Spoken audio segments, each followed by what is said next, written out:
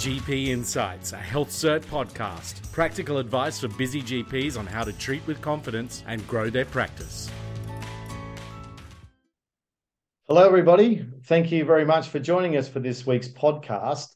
And we're going to be talking about cosmetic injectables adverse events, focusing on vascular occlusion. But in this episode, we're going to delve into the world of cosmetic injectables and discuss adverse events of anti-wrinkle injections and dermal filler treatments. And we'll explore the essential steps to handle these situations effectively that ensure a safe and informed practice. Now, I'd like to introduce you to our guest speaker. It's Kelly Beasy from KB Aesthetics. Kelly's a nurse practitioner and cosmetic medicine trainer with over 20 years of experience and over 10 years experience in the aesthetics industry. Welcome, Kelly. Hi, thanks for having me. Excellent. So can you just introduce yourself a little bit and just a little bit about your professional background?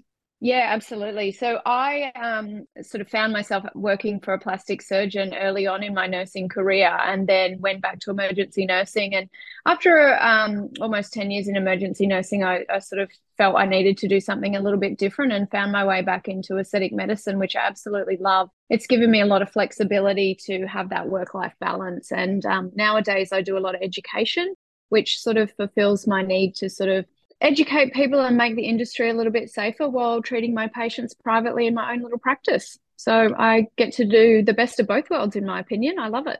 Fabulous. Now, what are the most common complications that doctors may encounter with cosmetic injectables, and how could they be prevented or minimized? Yeah, so I guess probably the two most common treatments that we would do would be anti-wrinkle and dermal filler. So with anti-wrinkle, probably the most common sort of, I would say, side effect that we see more so than adverse event is a little bit of asymmetry in the forehead. In terms of adverse events, true adverse events with anti-wrinkle, that would be brow ptosis or eyelid ptosis from maybe incorrect positioning of our dosing. And then when we're talking dermal fillers, the big one that we can see is a vascular occlusion where filler gets inadvertently injected into the blood supply and we end up with compromised blood supply in the area. So those would be the two sort of big things. And as far as how they can be prevented or minimized? Yeah, so I guess with anti-wrinkle, it's really about understanding your anatomy, understanding the muscle attachments, where the muscles sit and with the adjacent muscles so that we're not injecting too big a dose in too close to a muscle that could cause a droop or a ptosis. So really being aware of the distance between sort of the brow attachment in the frontalis and how high up in the frontalis we want to inject to avoid that brow heaviness. And with the lid ptosis, it would be about understanding the depth of the corrugator muscle. So the insertion and attachment, and that will guide our dose that we use. So that should keep us safe if we have a good understanding of anatomy. With vascular occlusion, look, they can happen to the best of us. So I guess it's just understanding where the major blood vessels lie and having a really good understanding of what to do if something were to go wrong and how we're going to treat that. And can you share like a personal experience when you've encountered a complication from either anti-wrinkle or dermal fillers and how you managed it effectively? Yeah, so I've been very lucky in that I haven't had too many adverse events, touch wood. But last year during a training session, we actually had a vascular occlusion in a lip during the first time this poor nurse had done a set of lips, and we had a significant vascular occlusion there. That took a couple of hours for us to resolve, and it just was a matter of chasing the blood vessel, the artery, reassessing, doing some treatment, reassessing, and then using our knowledge of anatomy to work out where the likelihood of that occlusion might be. So it was a bit of a stressful situation for the poor trainee, but luckily I think that if you have a good understanding on how to treat it, you can keep the stress and the anxiety to a minimum and just get on with treating the adverse event. And so can you sort of provide some general guidelines or key steps for doctors to follow when facing a potential vascular occlusion? Yeah, so I guess giving a really good thorough consult before you start treating is really important. So the patient knows that this can happen regardless of the skill of the injector. So if they know that it's a possibility, then it's going to be a little easier to deal with their anxiety and them in the height of the occlusion and afterwards. But knowing what to look for. So we're looking for sort of pale, mottled or dusky skin in and around the area we treated, but we need to be aware that it can occur anywhere on the face. because the nature of the blood vessel is that if that emboli or filler gets into the blood supply, it can travel. So we might be injecting the lips and we might see evidence of peripheral occlusion in the frontalis, for example. So knowing that we need to look at the whole face and assess that. So we would be knowing what we look for. We need to know how we're going to draw up our hyaluronidase, which is our dissolving agent, where to inject it, how much to inject, and knowing the pathway of the larger blood vessels so that we can chase the likely path that the emboli might have taken. So I think if we're comfortable with how to manage it and that we have all of our equipment nearby and we know how to draw it up, then we can calmly address it. Like with all areas of medicine, dealing with an anaphylaxis or something like that, it's about knowing your equipment and how to deal with the adverse event that will help you get through it a lot quicker, I believe. Yeah, awesome. And then from a legal perspective, what are some of the potential implications for doctors if a complication arises from injectable treatments, and how can they safeguard themselves from any potential legal issues that might arise? Yeah, I guess it really depends on the significance and the severity of the adverse event. I mean, some serious adverse events will probably end up with litigation. So there is a potential for blindness or stroke with dermal fillers. And I think if that were to occur, then that is obviously going to go to the courts, I suppose. Giving your patient a really thorough consultation prior to starting, they need to have a true informed consent about what they're signing up for. So that includes consenting someone up to and including blindness and stroke. And they even say death now. Even if it is only lips and the likelihood of that blindness is very minimal, we do need to give them the full scope of what can potentially go wrong. And we need to do that both in written and in verbal form. So set yourself up with a clear understanding of what's going on. Really do, education, do your due diligence with cadaver courses so that if and when you were to come to an adverse event, that you have all of those courses behind you that you can provide as evidence of your education. And being prepared, having the appropriate amount of the hyaluronidase present in your clinic. So we now know that we need more than just one vial in clinic. We need at least 5 to 10 vials in clinic. So being prepared and then just managing it well with your patient. I think that with all adverse events, the outcome from the patient perspective is how well you deal with that from a communication and thoroughness perspective, and really just keeping your patient informed. Yeah, no, I can't agree with you more. And I think it sort of goes into the next question really around, obviously documentation is important. I think we all know that writing a few lines is not going to stand up in court and definitely is not ideal. But from, the documentation that you would take from a patient record perspective, but also to safeguard, from potential legal issues. I mean, do you use templates? I mean, how do you structure that documentation of the record adequately enough that, as I said, from a legal perspective, would protect yourself well? Yeah, I guess this is the tricky question, and probably we would want a lawyer to buy in on what is the appropriateness of our notes. But for me, I do have a very thorough consult and a very thorough consent that my patient signs. Nowadays, we do need to consent them for a financial consent, so that is included with my written consent. I go through it verbally with my patient, and then in my documentation, I write what the patient has presented for, what we've discussed. I actually write that we have discussed all potential adverse events and side effects, including infection, vascular occlusion, blindness, stroke.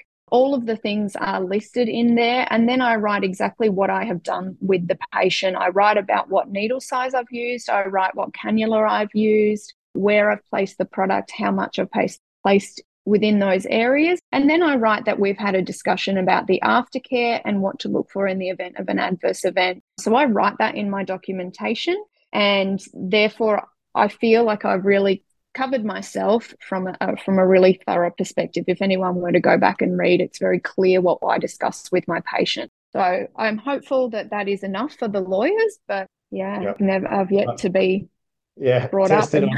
Yeah. I don't think anyone wants to be, but I think to your point, it is definitely the relationship that, the physician has with the patient. I mean, from our experience, if typically if you get the patient offside, then obviously they'll tend to, go the legal path, whereas obviously communicate well and, things don't always go right, as long as they know that you'll have their best care in mind and communicate effectively with them. They tend not to run down the legal path as such. Absolutely. Switch gears a little bit and to just talk about, some of the best practices of aftercare following, anti-wrinkle or filler treatments, and then, how you can educate your patients to also ensure they do the proper post-treatment care. Yeah. I think, we just assume that people listen thoroughly to us and remember what we say. But if we say to someone, I want you not to touch the area, put any direct pressure, do this, do that, 9 times out of 10, they've forgotten what we ran through before they even get in the car. It's out of their mind. So I think the best practice would be to give them a written form of that aftercare with explicit instructions on what they can and can't do.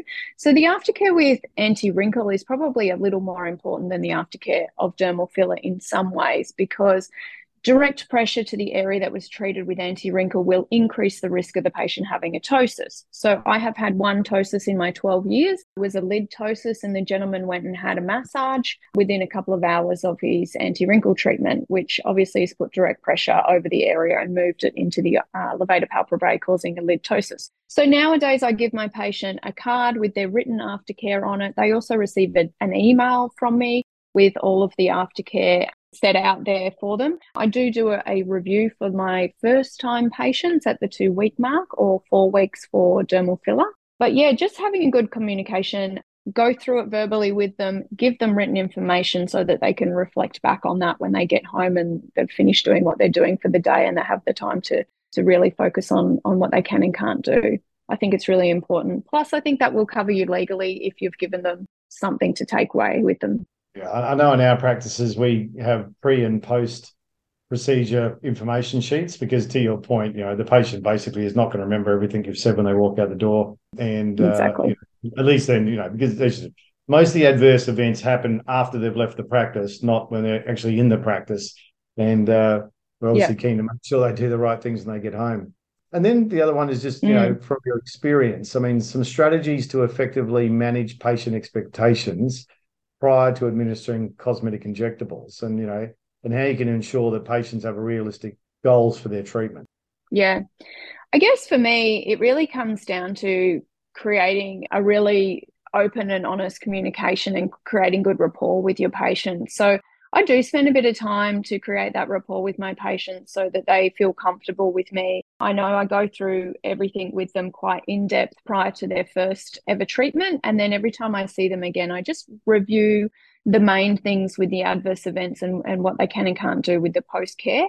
I think that if you take the time to create a good rapport, even if you have an adverse event, if you've got a good rapport and you treat your patient with kindness and respect and empathy, they're going to still have confidence in you, and they're going to continue to see me. The adverse event I spoke about earlier, the lip filler, vascular occlusion, the poor lady, we took about 2.5 hours to resolve this. She had lots of injections of hyaluronidase, which is quite painful. But we had discussed vascular occlusion. We had discussed prior to treatment that we would need to dissolve if it were to occur. And all throughout, we kept checking in with her. We did a lot of things to minimize her pain, to reassure her, to make sure that she was okay. I followed up with her multiple times, both in person and over the phone, over a period of, 3 to 4 weeks. And she still sees me today. We have refilled her lips, and she has absolute confidence in me and has given me glowing reviews. So really, the way that you deal with them before, during, and after any consult or adverse event will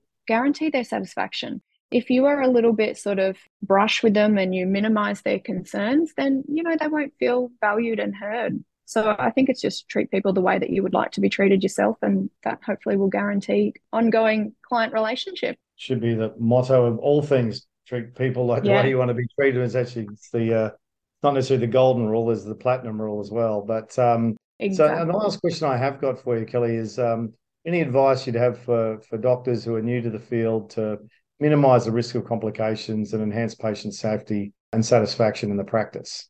Yeah. First of all, I would say, again, educate your patient and just let them know that adverse events happen to everyone, no matter their experience. That's why they're called adverse events. So don't be too hard on yourself if it does happen. I mean, it's going to happen at some point in our careers. So just, first of all, don't be too hard on yourself.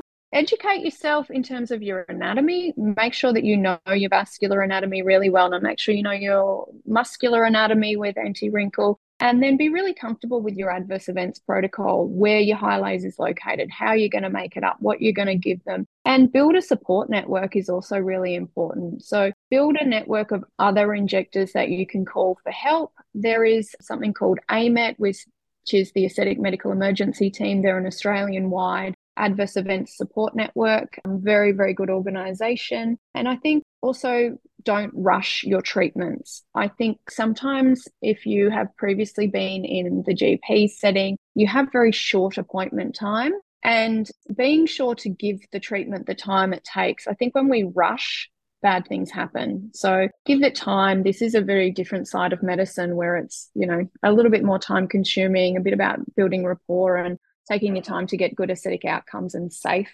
outcomes is really important. Awesome. Plus invest in education. Education. Yeah. And I think, as I said to your point before, having that, so if there is an adverse event and you can clearly show that you actually have, you have obviously done the training to be able to do what you're doing and understand it all, is definitely a lot better than not having it at all completely. So yeah, definitely. Kelly, I think that there's I think there's a little tendency to try and do more and more areas to upskill very, very quickly. But I think you need to be mindful that you don't want to do any treatments that are outside of your educational capacity until you have done thorough training in those. And that will keep your insurance people satisfied too. Yeah. I mean, as I said, it's always better to be play it safe than obviously take the risk. As I said, it's always interesting, doing a slightly more complex thing, whilst it might be attractive to do, but obviously comes with risk, and you're definitely much better to play it safe and develop those skills in time, and as I said, do the additional training and take it in a stepwise progression. But look, can I thank you very, very, very much for your time today? I really appreciate it. And no worries. Look forward to speaking with you soon, and like to thank everybody that's joined us on the podcast today. I hope you found the content useful, and we look forward to sharing another podcast with you very soon. Thank you. See you later. Thanks for listening. If you like the podcast, please subscribe so you can get updates whenever we post more. And please share it with others. And for more info, please go to healthcert.com.